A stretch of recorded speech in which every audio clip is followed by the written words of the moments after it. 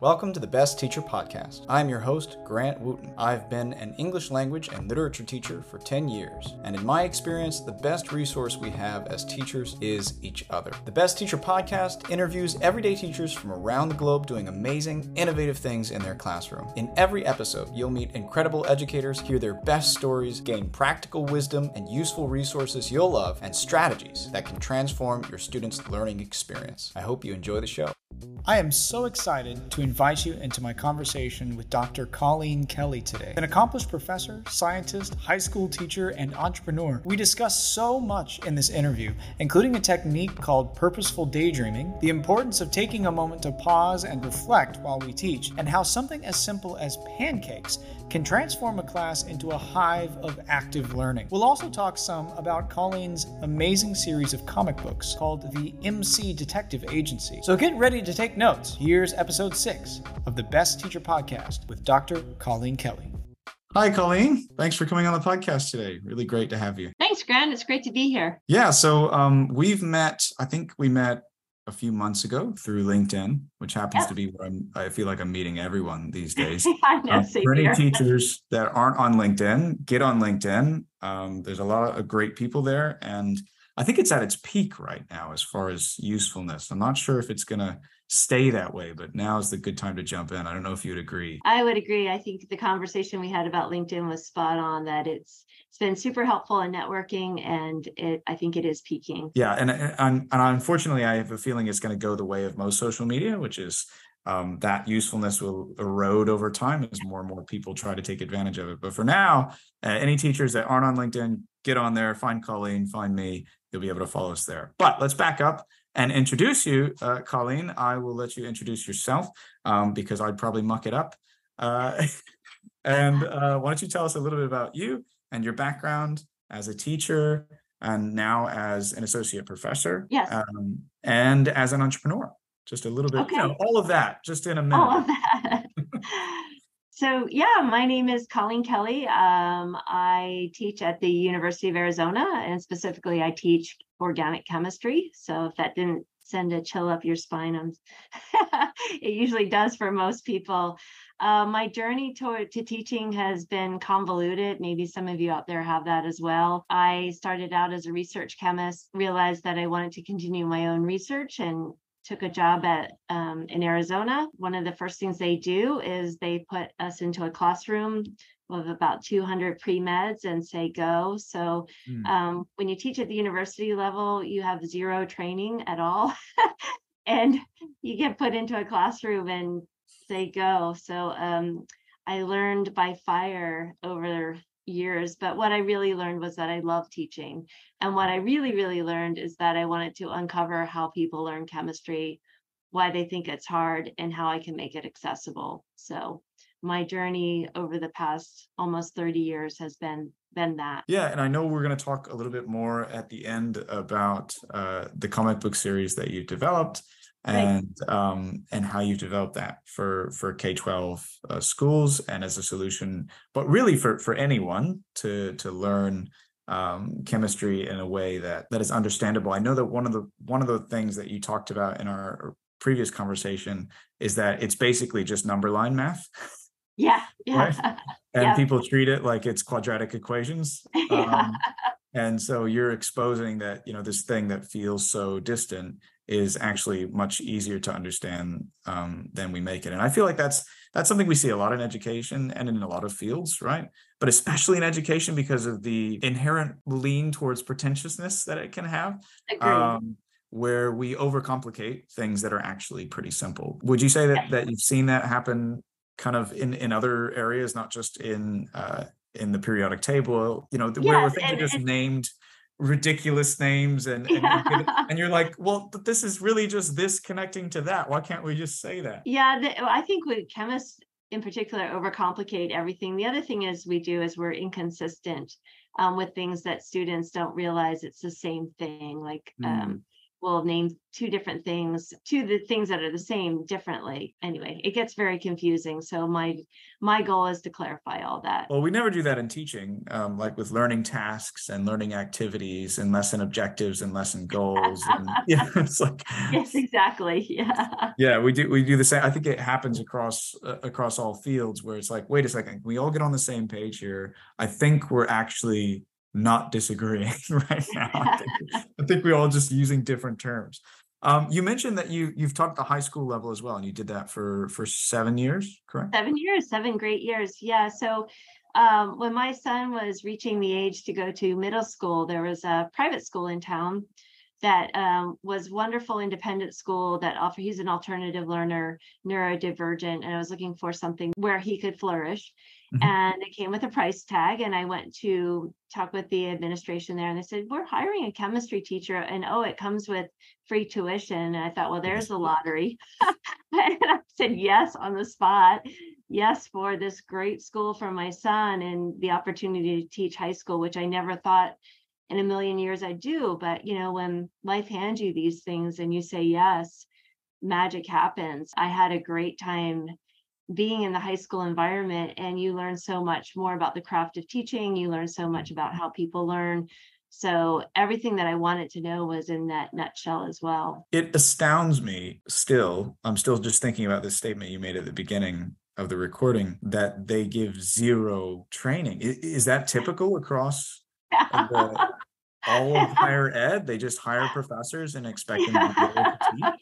Yeah. I think it's something that I didn't realize until I was in a high school system where everyone had teaching degrees but me, and I thought, wow, this is like a thing. Like you do go to school to learn how to teach, but and it may be different in different departments, but certainly in chemistry, you're hired to do research and conduct research and have a research group, and then you take your expertise into the classroom. Yeah. Oh, wow. Okay. Well, there's a need that I didn't know existed. Wow. That's got me thinking. But I know there's a lot of teachers looking to supplement their current work, or leaving the classroom, and maybe this is an untapped market for them. People that know how to teach, going into universities and training professors on how to teach, because if they're not getting any training at all, they've got to be drowning, or if they're not drowning, their students are. Yeah, I would say, yeah. And there is a field in science, there's science education, and people can get a PhD in chemical education, for example. Sure. And once I received tenure with my own research, I pivoted to chemical education and really learned about the craft of teaching. But I was 10 years into right, and 10 years in front of thousands of students at that point. Whether that was good or bad, I'm not sure. But so since then, I have taken on the craft of learning about teaching and all the tools and the theory. And so there is that, but it was not offered to me initially when I started teaching. That explains a lot, honestly. As far as the difference between most of our experience in elementary, middle, and high school, and then we go to college and it feels like we just got hit by a truck because it's so different. And it's because our professors have never been trained how to teach. Maybe one of the factors, right? One of the factors. I think that's to the detriment of everyone, honestly. And I feel like we could have the whole conversation about that now, but I'll stop. And I'm going to ask you one thing about your background before we move into the stories section. And that is, what is the biggest difference that you found, the thing that stuck out the most to you between teaching a class in a university setting and teaching a class in a high school setting? I have found no difference at all. Wow. Students are students, and chemistry is chemistry. So I didn't really have to pivot very much. I remained true to what I feel are my best practices and how I can best teach students chemistry. So I would say it's just the backstory is a little bit different. High school students don't have trouble with their roommates, that kind of stuff. So, and, I'm not sure. I think it's my demeanor. I tend to be very maternal. So I hear a lot of backstory things about roommates and whatever's going on at college. And it's a different backstory in high school. It could be parents. Well, parents could be classified as roommates, I think. Yes, it's true. Yes. Okay, well, that's really interesting. I expected maybe there to be more of a difference, but I guess it's encouraging for me as a high school teacher now, to know that there isn't as big of a leap, perhaps, between those two, at least in some cases, right? Right. Yeah. I mean, these high school students were very bright, but it was the first time they were learning chemistry. And, a lot of freshmen at the University of Arizona are also very bright, but it's their first time learning chemistry. So when you have a collection of first time learners, it doesn't really matter the age. Yeah, it's more about the level. There's probably an age, maybe it's 16, 17, where it begins not to matter as much. Right. Yeah. Whereas if you were teaching it, did you ever teach at the middle school level or anything lower than kind of upper secondary? Well, currently I'm teaching fourth grade with my new curriculum. So I'm 10 weeks into teaching fourth grade. So I'd imagine you see some pretty stark differences there. Yeah, like I turn around and Emma's jumping off the chair. I'm like, whoa, okay. I need to learn how to do classroom management. For all you out there who know how to do classroom management, kudos. But I also have a very high tolerance for all that. I'm like, all right, sure. Well, she's fine. Well, I think that's part of classroom management. Is a huge part of it is your own demeanor, right? How you respond to what goes on in the classroom, and keeping your cool in the midst of the chaos that can sometimes ensue will then rub off on the students, right? And I think being a parent, both of us understand that when your emotional level goes up, it does nothing to help the situation, right? And so we've kind of learned that just from raising kids, and it's very much the same in the classroom, I'd say. So you've already got some classroom management. You don't even know it. Yes. Yeah. Okay.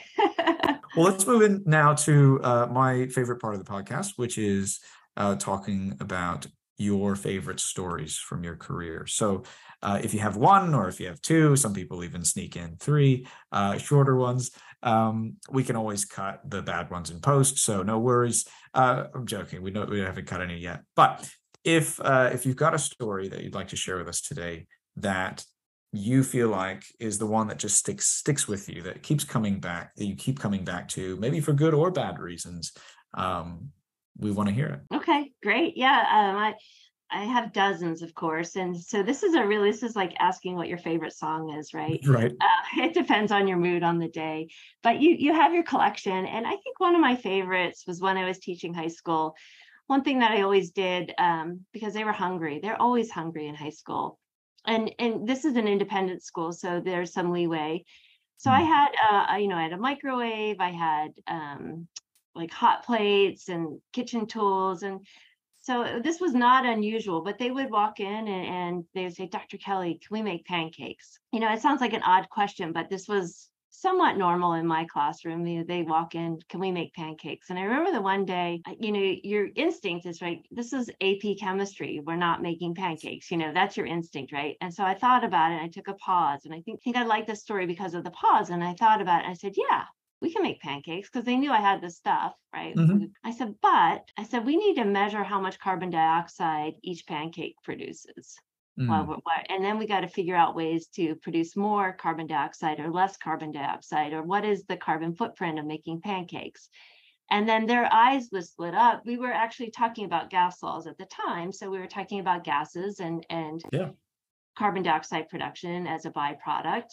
So all of a sudden, then pancake making 3 weeks later is still a project that we're doing, where we're trying to come up with a device that you can put over pancakes when you're making them that captures the CO2, measures the CO2, and then we're trying to adjust the ingredients in the pancake batter to increase carbon dioxide production, decrease carbon dioxide production. What happens if we substitute baking powder for baking soda? So it becomes this very elaborate scheme that turns into something that's what I call a teachable moment. And the reason I like this story so much is because of my pause and my yes. And that took, decades of teaching. Maybe as a young teacher, I would have said, no, this is AP chemistry. We're not making pancakes until we're done.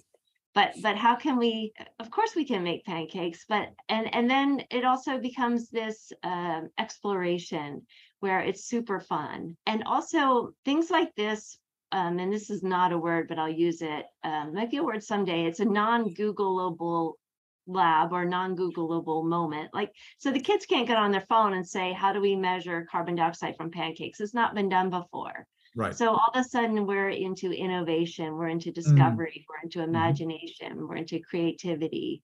We're, all the pillars of science we're using. And there's we are also pioneering measuring carbon dioxide from pancakes. So, and it's great. These are great moments. And so it was a moment that led into many teaching epiphanies, also many connections with students that they still remember to this day, what they learned and what we designed. And ultimately we were never all that successful, because turns out like it's not a lot of carbon dioxide that comes out of pancakes. So you need this very sophisticated instrumentation to measure the very tiny quantities of it. But, we were trying different things. Do you put a balloon over it? Is it enough to blow up a balloon? Can we see it? All of these different things on a budget, on a shoestring, and just with, jerry rigging things. So it was a lot of fun. And it was something from that moment on, when the question came, Dr. Kelley, can we? I always went to yes. Yeah. And saying yes, because you never know what's going to happen after that yes. I love that story. That's probably one of my favorites so far. It's so cool. I did. Oh, well, I got to ask the most important question, of course.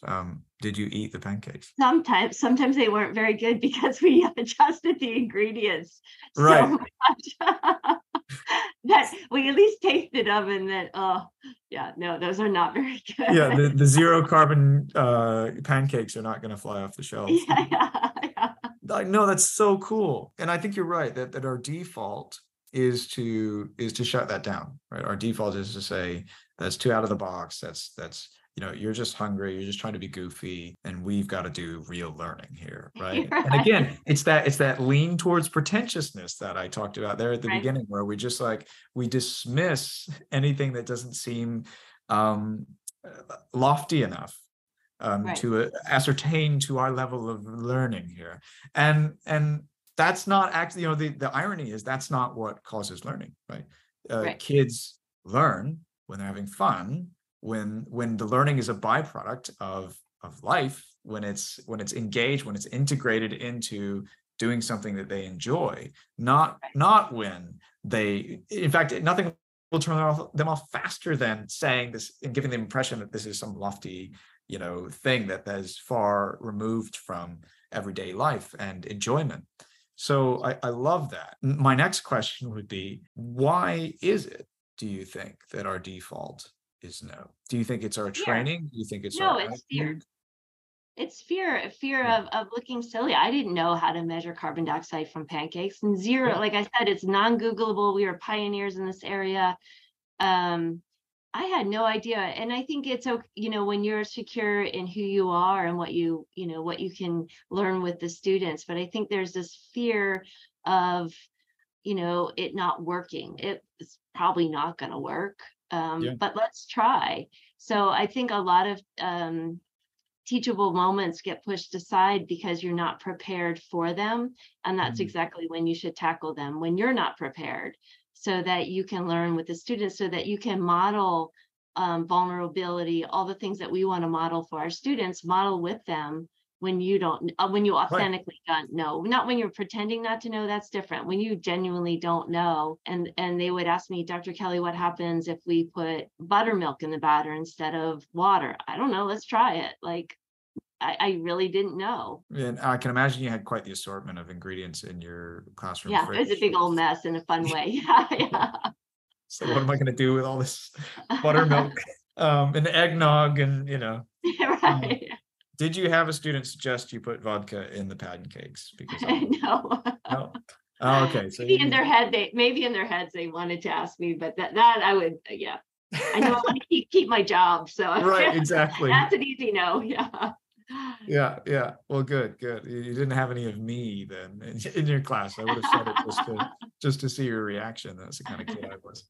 Wow, that is so cool. I could think about that story forever. I feel like you are brushing up against a fundamental mindset shift that needs to happen in general, because one of the things that's happened, as we're recording this, is that this new AI has been released Right. to the public that honestly is, I guess, been around for a little while, but it hasn't been publicly accessible in this way. And people just kind of, it sounds weird. GPT-3 doesn't say, it sounds like the name of a droid from Star Wars. And it's just like, it's not interacting with us. We're not seeing it. People are talking about how powerful it is, but it's kind of like people talking about cold fusion. It's like, okay, we'll see when it gets here. And now it's here, right? And I've experimented with it, and I've been freaked out. And I've been obsessively showing other teachers, like, this is not, I like how they're advertising it as a chat bot. It's not a chat bot.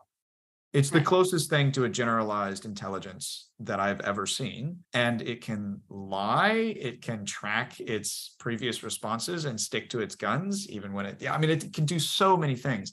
But it can cite sources, it can conduct research, it can write essays, it can do all of these things. And the writing essays bit is, I think, the most important, because so much of formal education has been built around the essay as the form of assessment. And overnight, it feels like that form of assessment has been made invalid. Right. I mean, there were already so many things working against it, to be honest. I mean, already people were getting tutors and they were getting other assistants, but now, I mean, it takes seconds. Have you messed around with it at all, Colleen? I haven't, but I've heard these same stories. You should. I think everybody should. I don't know how long they will leave it open to the public, but I also don't think that they can put the cat back in the bag. It's if they've built up so much pent up demand now that hopefully I think that's their strategy. I don't think they can shut it. There's no way. If you shut it down, somebody's going to create something just like it within a matter of months, because if they, for example, if they have a public offering, they're going to be one of the most valuable companies in the world overnight. It's crazy what this thing can do. And in seconds, I mean, I can say anything and it will write me a short response. I've already used it to generate passages to help my students practice identifying the main idea. Wow. And it took me seconds, 5 seconds. I wrote a prompt, there they were, and I put them into my assessment because they were great. They were good. Students are going to be able to generate entire essays, any kind of, typed response. They'll be able to generate as quick, or if not quicker. And we can't train around this. We can't possibly train teachers to recognize it, or even AI to recognize it, because it's a losing game. The way that machine learning works, it's just going to keep getting smart. It's right now, the scariest thing is that it's 6 days old. And this is how smart it is, and it's only going to get crazier. So all of that to kind of circle back around and say that what education needs to be focused on now is what it has always needed to be focused on, which is not necessarily the individual skills and knowledge that go into education, but the mindset, the resilience, the adaptability, the critical thinking that make a person who can adapt to a changing world quickly. You modeled that perfectly when you had that pancake moment, right? You had been trained through, your training as a scientist and everything else. Everything, it's a little bit obvious, obviously, but people don't think about this. Everything that has led you to that moment, right, formed you into the person that could make that pause, could say that yes. That's the kind of formation that we need to be dedicated to, because we cannot, more than ever, we cannot predict the kind of jobs that our students are going to have, the kind of economy, the kind of world they're going to grow up in. And so this outdated model where we have a particular set of skills that if you just gain this knowledge and this basic skill set, you'll be fine. It's just not true anymore. And we don't even have a way of operating that system anymore. This new thing has completely pulled the rug out from under traditional education. And of course, there's going to be those that resist it and try to hold on to the old model as much as they can, but it's already dead in my view. And I think what you've modeled in this story is exactly the sort of thing that we need to be doing as teachers more and more. So thank you for sharing that. I think it was perfect. Good. Yeah, you're welcome. Sorry, I went on a bit of a rant, but it's scary. So timely. It's so timely. timely. I think it is incumbent upon educators to come up with these pioneering moments that are on the spot, because that's the only way that we can get them to think. We, if left to go home, they're going to have AI. There's so many things that I liken it to, we used to have to walk everywhere and now there's a car, right? And so our health declines. Well, I think, our brain is also going to go through that same decline, right, if we don't exercise it. So now instead of, like today, we might intentionally exercise. We go for a run. It's not because we have to run. I don't have to run to get to the next town. I can drive. So I run because I know it's good for me. I think we're going to have to start teaching our students that they have to do things for their brain so that it's good for their brain, because they don't have to use them like they used to. Teachers have been saying this for years. The grades don't matter. The grades don't matter. What matters is the practice, is the skills that you gain, is the actual knowledge. It's how it's forming you into a person. But now more than ever, the grades actually don't matter. Well, they're irrelevant now. Yeah. I mean, you could get a 4.0 GPA and go to Harvard, and if you can't demonstrate the soft skills that you need to be a good team member, and you don't have a portfolio of proven work, good luck getting a job, right? I mean, it's already happened, and people, we're just so slow to catch up. So we'll move into the next parts because I don't want to waste your time, but I'm just having so much that's fun. Okay. Yeah. I know we're like-minded, and I think you could run a whole PD on that sort of thinking. Maybe we could collaborate on something like that. That would be great. But I would love to. Yeah, let's talk about that sometime. The next part of the podcast is a tip. So this is just the best tip you can think of. If you had to give teachers one tip, and I feel like we've just talked about a huge one, but maybe another one. One tip about the way they approach their practice, or even the way they approach their life. It doesn't necessarily have to be directly connected to teaching, but something that you would recommend to teachers in general that will help them be the best educators they can be. I would say bring yourself as a human into the classroom. And, I usually start classes with a story. I do a lot of storytelling, and sometimes it's personal stories, and they're not all that personal, but they might relate to chemistry. I might have made a terrible dinner the night before. Cooking and chemistry seem to go together as the theme with the pancakes and other things, or something that shows that you're a real person. And if you come into the classroom, or I could say, you guys, I read this really great book last night, or I finished a really great book. Have you guys read it? And that kind of thing. And then, or this may appall the audience, but sometimes I'll just come in and be like, did anyone watch The Bachelor last night? Like, what was that all about? They're like, Dr. Kelley, you watched The Bachelor? I'm like, yeah, it's like my guilty pleasure. And then you have 5 seconds of that and watch the learning explode, because no longer are you someone who they can't relate to. All of a sudden they realize that I was, watching The Bachelor, they were watching The Bachelor. And then I'm someone they want to listen to because I'm human. It's a benign tip, but open yourself up just a little bit, as much as you're comfortable. And I found over the years, talking about my family or talking about a hobby I have. And again, you're not talking about yourself to say how great I am. You're just talking about everyday life. Another thing you can do at the start of class, oftentimes at the university, I've got 200 or 300 students in a big lecture hall. So I walk up and down the steps and just say, oh man, it's freezing out. Are you cold, or where are you from? Or, that kind of thing, where you make eye contact with the student before you start. So the first 5 minutes of every class I set aside for chit chat. I love chit chat, and chit chat's really important because it brings them all down.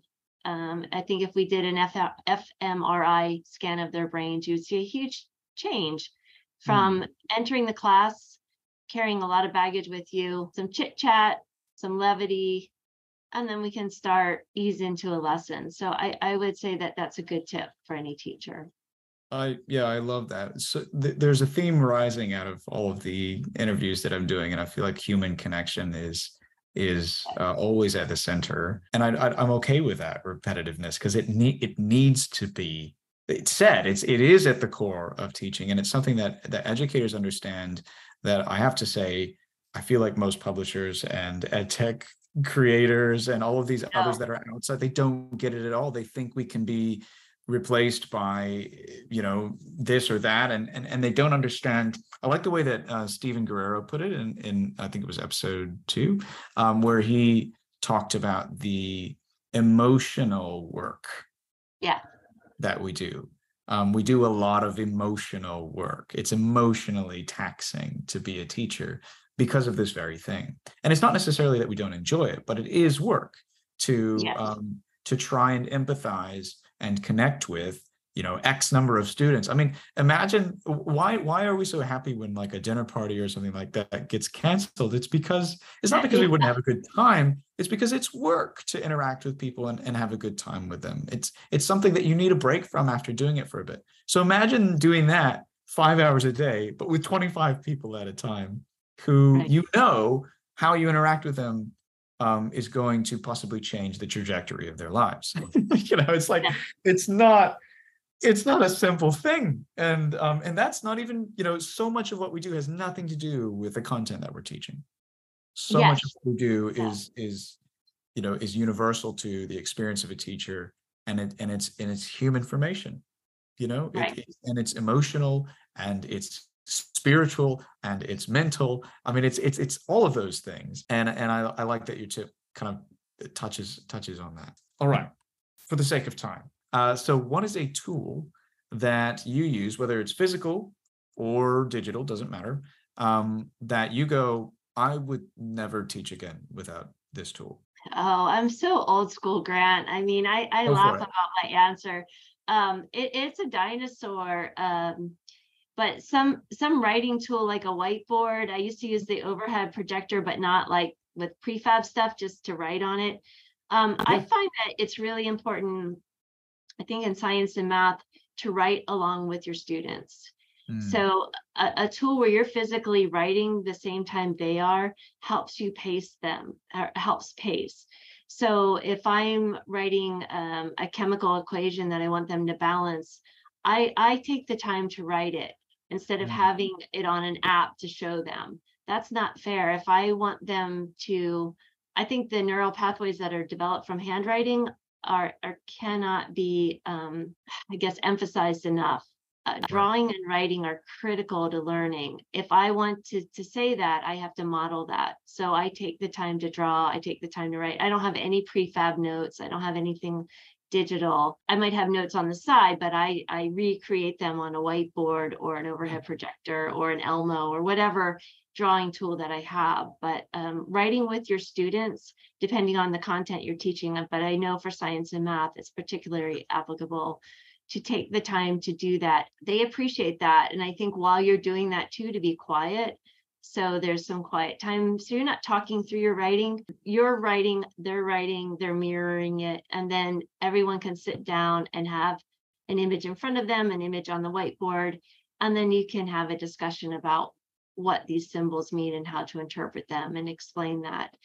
But I will never, if I ever had to teach, in fact, actually in the 4th grade classroom I'm teaching in now for another project I'm working on, I brought in a whiteboard. I bought one off of Amazon and brought it in because I only had a smart board. I'm like, I can't teach protons, neutrons, and electrons on a smart board.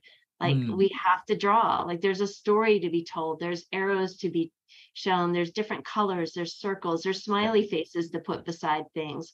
There's all those impromptu moments that if I have something that's in an app, sorry, anyone in ed tech out there, but I'm not your girl. Like I have to do it this way. Well, it's really interesting. I'm gonna suggest something that that maybe you haven't heard of, and it's a merger of these kind of two worlds. Have you ever heard of Rocketbook beacons? No. Okay, so I'm a big whiteboard guy myself.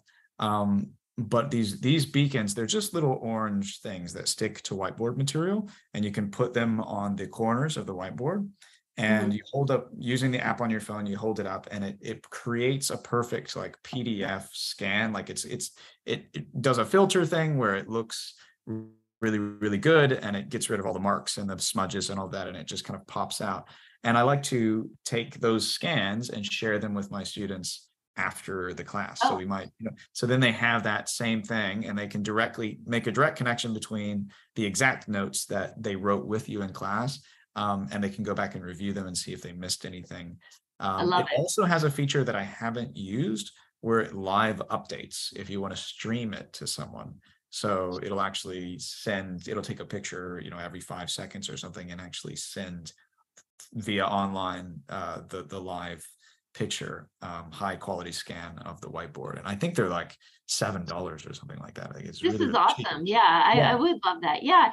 Again, the writing and the drawing is for pacing, for also communicating. I mean, in science, we communicate still, scientists communicate.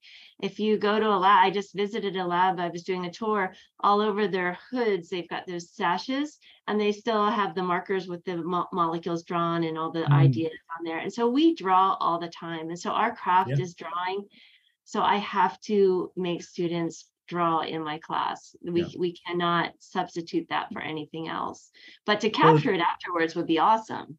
It's the difference between looking at a mental model Right. and recreating it, right?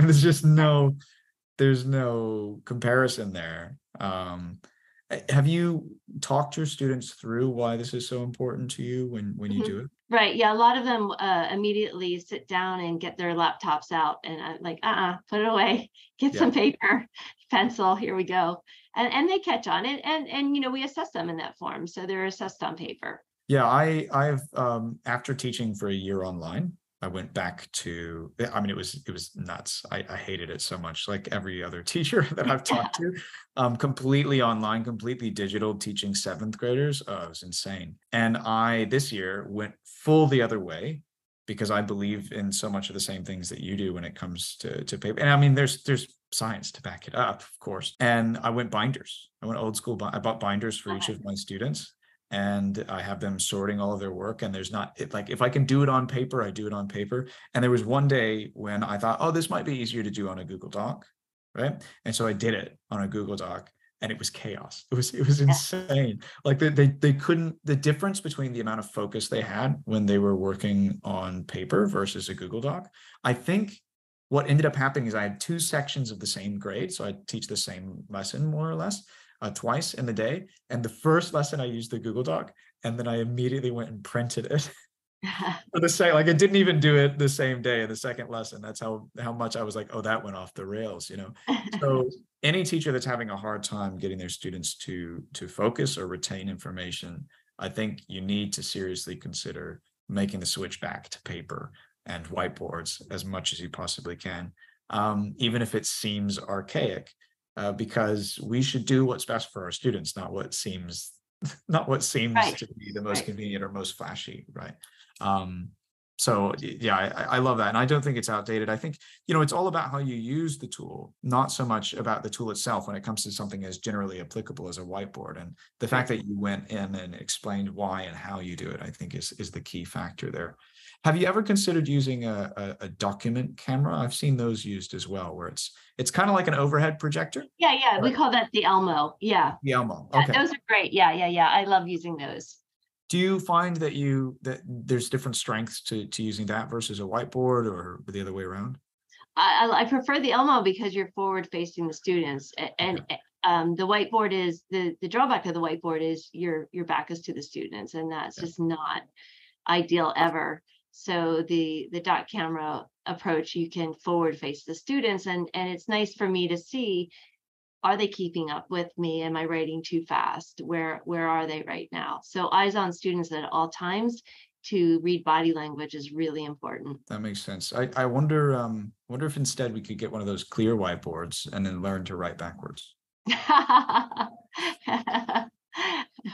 Be great brain building skill. Yeah, if you could pull that off, let us know. It'd be the alternative. Yeah, I'm going to look into that now.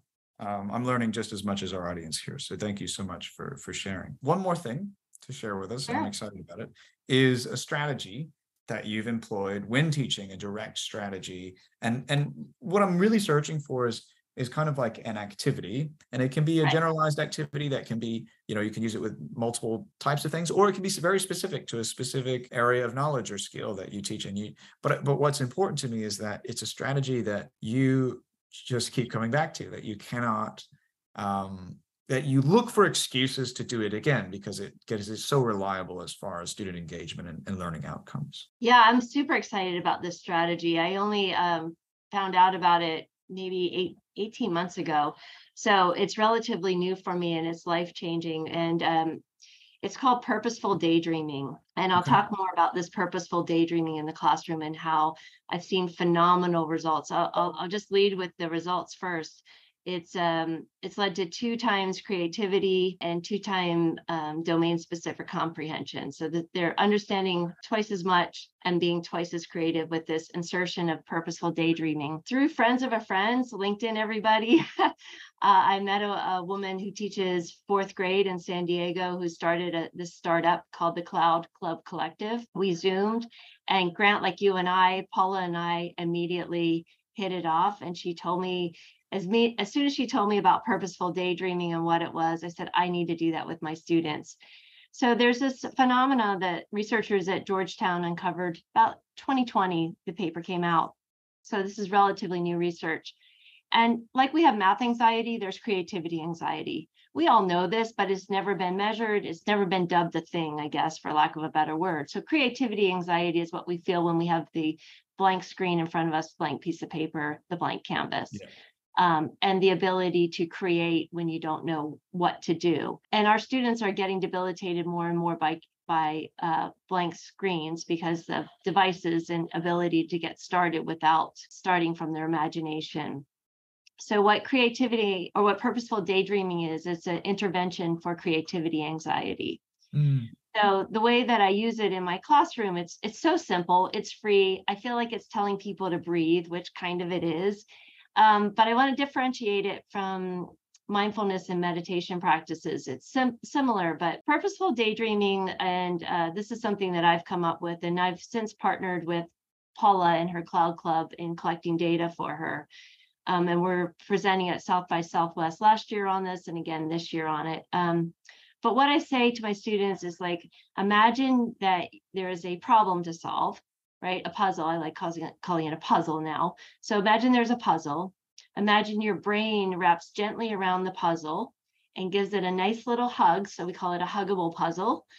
And a solution slowly oozes out.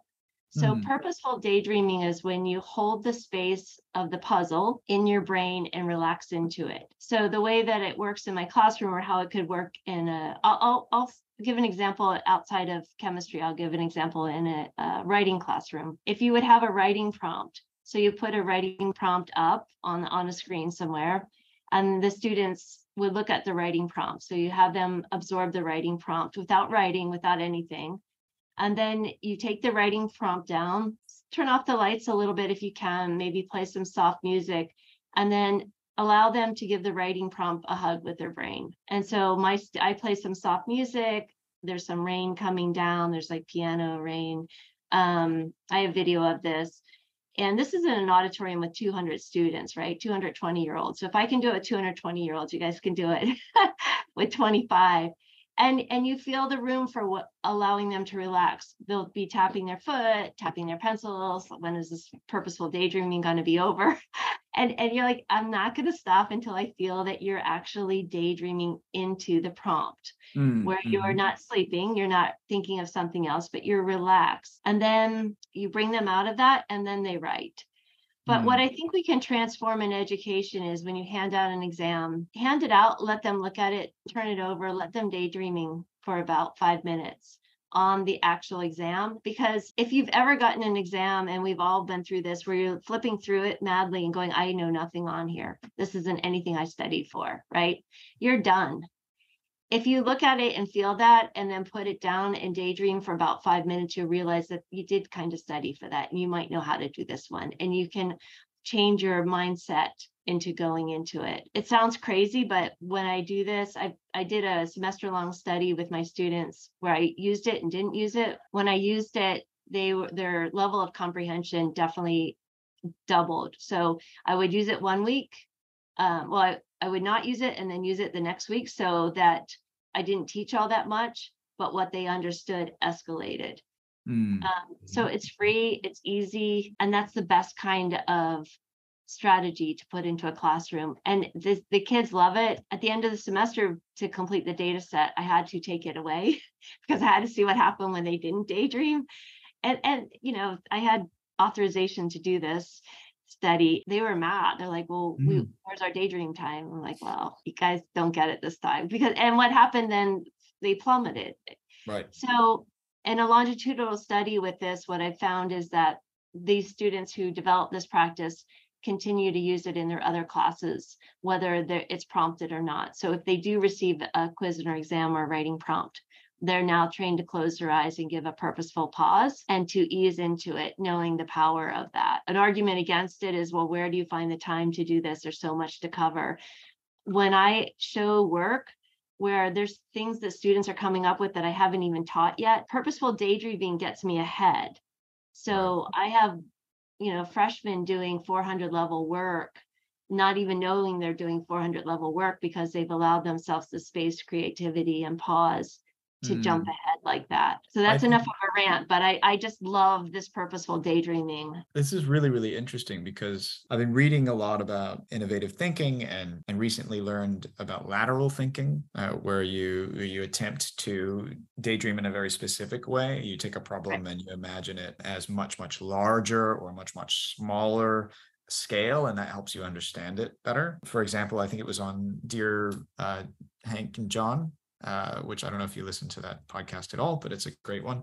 And it's Hank and John Green, the guys that started Crash. Oh, yeah. And they have all kinds of crazy conversations. But one of the things that John recently talked about on that podcast was lateral thinking.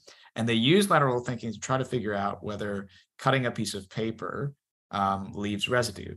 Is it actually splitting the atomic bonds between the papers and it's a clean cut when you use scissors, or is there going to be some residue or something like that? And so they imagined it on the scale of, you know, as big as a state, like a piece of paper as big as a state, and then you cut it with a giant pair of scissors, and you realize, well, of course there would be residue. And so it helped them understand that on the smaller scale, you just can't see it. And that seems to me to be a form of purposeful daydreaming. Perhaps that could even be one of the prompts that you give to students. But it's not necessarily a visual cue, right? Or a visual prompt saying, imagine this. It's simply, you know, it could be something as simple as write a paragraph that explains the main theme of Emily Dickinson's Hope, you know, Hope is the thing with feathers. And then, you know, that doesn't seem like a very visual cue at all, but they can close their eyes and do this purposeful daydreaming, which I imagine is much just like focus. It's just focusing on the problem. It's allowing their mind to be focused on just that one thing for even just a moment, instead of the million things that they're so often. And I know you have felt it as much as I have, and all of us in this age have, our attention so fractured by the many different screens demanding our attention throughout the day, and the notifications and the tasks and the fact that there's always something that you can do to occupy your mind. This is really pertinent and timely, just like everything else you've shared today. Yeah, and I think I'll add to that, because I think when you were talking about our distractions, what I realized is that we no longer have a pause between guess and Google. It's not even a nanosecond between, actually, we don't even guess anymore, right? So we've lost that notion where there's something that you wondered, I wonder X. So then you keep that wonderment in you. You might start guessing, and then you find yourself at the library maybe a couple hours later, a couple days later, but you're sitting with that wonderment. Now we don't sit with that wonderment at all. I wonder what bread cost in 1929. Instead of wondering about that and maybe it costs this much now and back calculating it, you just Google it. So guess to Google has become a nanosecond, and we no longer have that pause. And I think purposeful daydreaming gives us that ability to stop that a minute. And when we're talking about strengthening our brains and keeping wonderment alive for learning, that pause needs to be in there. Yeah, there's so much that is being said and needs to be said about this particular topic, but this practice is obviously a way for us to easily, like you said, no cost, integrate it into our classrooms. And I know you said one of the biggest resistors is where do you find the time? We've got so much to cover, but I hate the word cover because we're not covering material, we're teaching students, and it doesn't matter if you've covered it all, if they don't remember it, if they don't learn it, if they don't integrate it into their lives. So for me, I'm fine if I've only covered half the curriculum, but my students can remember 85 to 92% of all that we've learned, as opposed to covering the entire curriculum and they remember 30% of it, So what is it that we're actually trying to do here? And I think that's more of an indictment of the amount of standardization, social pressure, policy pressure that we have than it is actually students' abilities or teachers' abilities in the classroom. They just keep piling on the things they expect us to cover in an amount of time, even though they themselves can attest to the fact that they've forgotten most of what they learned in school. It's like, maybe that shouldn't be the norm. And it feels like it's connected to spaced retrieval in some ways, retrieval practice. It feels like, that's just that intentional firing of neural pathways, right? It's really what it is. You're focused attention on building, the connections that need to be built in order for information to be retained and integrated. So thank you for that. That's so great. And you said it was the Cloud Club Collective, and you can find more information about this practice and maybe some of the research you've done there. Yes, it's mycloudclub.org, I think, or mycloudclub.com. But I'll let you know. We'll put all the links to everything we've talked about today in the show notes for our listeners, including this. Well, I want to give you a couple of minutes here before we close to talk a little bit about your project.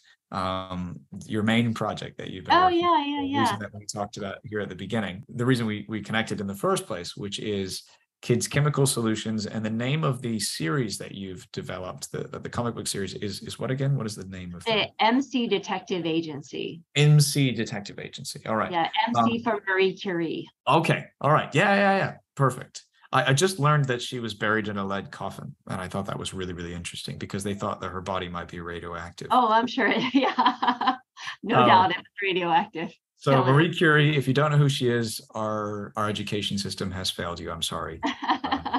But go ahead and tell us a little bit about your project. Sure. So I created the MC Detective Agency series of comic books. They're in the works right now. The first 2 are being sold. 3 and 4 are coming out any day now, and it'll be a series of 10, but they scaffold the learning objectives found in a 100-level college chemistry course. Each comic book is a suite of a unit, if you will, that encompasses related learning objectives. But each comic book is really more fun than that. It's a mystery. And there's these quirky, fun characters that go along this mystery, and they have to use chemistry to solve this mystery. That's why I'm teaching the 4th graders with them, because if I'm going to make something, I want to test it. I'm a scientist. So I will go through the scientific method and revision and iteration. It's super fun to see these 4th graders. They love the story. They're learning the chemistry, and they're getting my jokes, which Grant is amazing. So MC is this mysterious person, and she's meant to be mysterious. So it's called MC Detective Agency on purpose. The 2 main characters are tweens, Poppy and Ray. They're twins. And they ask their granny who MC is. And their granny knows. But their granny pretends not to know. And she says, well, isn't that rapper, the one that sings about mom's spaghetti? And all the 4th graders were laughing out loud. And they're like, oh, Granny thinks MC is Eminem. And I'm like, how do you guys know Eminem? I'm like, I thought that was a little parent inside joke. And they're like, he was on the Super Bowl last year, Dr. Kelley. And I was like, oh, okay, yeah. So they love my little quirky jokes that are in there. And they just think that's great that Granny even mixed up MC with Eminem. But the main purpose of this series is to make chemistry accessible to anyone ages 8 and up. And so they go through the series, and then there are a series of tasks that have been designed for the students to help solve this mystery along the way. right? And those tasks are what scaffold the learning. They're not just sitting there passively, going through the stories and reading the material, but they're actually solving problems along the way. And how long would you say it takes a student in a classroom setting to work through, the first book, for example? Yeah, and this is what I've learned. So the first book, they were reading about 10 pages in 40 minutes. So on average, that was about 10 pages on 40 minutes. That's with a reading guide. So every 2 pages has a reading guide with prompts to think about, puzzles to work. So I'm slowing the reading down a little bit because, again, I like the pause. I'm big on that, you can tell. And the second comic book, we're going into the structure of the atom, and they're learning about quantum mechanics, the structure of the atom. They're talking about, there's Einstein and Heisenberg and Schrodinger. So they're reading now about 6 pages in 40 minutes. Is slowing down a little bit because it's denser material. So the first comic book took, we had Thanksgiving break in there, but I would give yourself 2 weeks in the classroom to finish one book. So I'd say, so the series meant, it's 20 weeks of curriculum with 10 comic books. It's done it methodically. Next week, we're going to start the week playing bingo. We have atomic bingo to play, and you have to have the right number of protons, neutrons, and electrons, and get the atomic mass right, and you can put a marker down. There's reading, there's activity. It's a robust curriculum. I mean, I have to say they do love it. I have dozens of images of pictures of them where their knees are on their chair and their chest is literally on their desk, and their eyeballs are and their nose are touching the comic book in that body position. The school couldn't afford a comic book per child, so they're sharing them. And so they love having their faces planted all over the comic book, and they love sharing the characters and reading aloud to each other.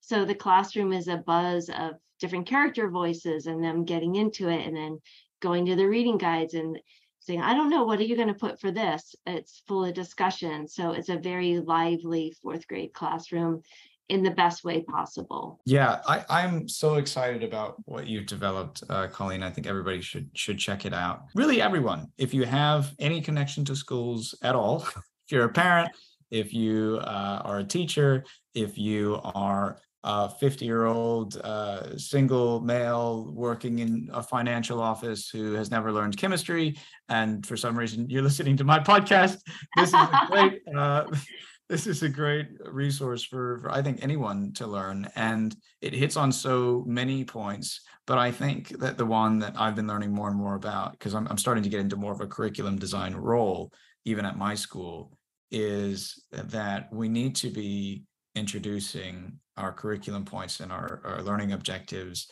building them around narratives, building them around story, because that's what our brains are most wired for, is to understand stories. Like, my students might not be able to tell you who Marie Curie is yet, but they could break down the complicated plot lines of the MCU in a way that would make your head spin.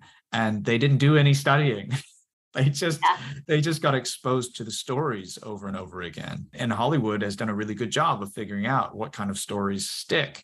And we can learn from that. Yes. We can learn from literature. We can learn from the great stories of the past. And I'm sure that you have done that in the narrative that you've created in this comic book. And so I love that it's narrative. I love that you have taken something that we thought was lofty and brought it down to the level where it should be, making it accessible to 4th graders and up. I've seen it myself. And in fact, you offered to send me a copy and I forgot to send you my address. And now I'm like, oh gosh, I've got to do that right now. Do check it out. It's Kids Chemical Solutions is the website, right? Yeah, kidschemicalsolutions.com. Kidschemicalsolutions.com. You'll find the MC Detective series there already on sale, the first 2 books. And the next 2 are coming out soon, correct? Yes. Yeah. Any day now. And Colleen, where can people find you and connect with you if they want to talk to you about anything we've talked about today? Sure. You can find me on LinkedIn, like Grant said, under Colleen Kelley. I'm on Twitter at kids_chem. And my email address is hilarious, but it's chemistrycolleen@gmail.com. Yeah. All right. Well, we'll have all of that information in the show notes, as well as links to everything that we've talked about. Thank you so much for coming on today, Colleen. It was a blast. It always is a blast talking to you. I have no idea how in the world we would cut any part of this conversation out. But I'll leave that to my audio engineer if he feels like it's too long. Okay, great.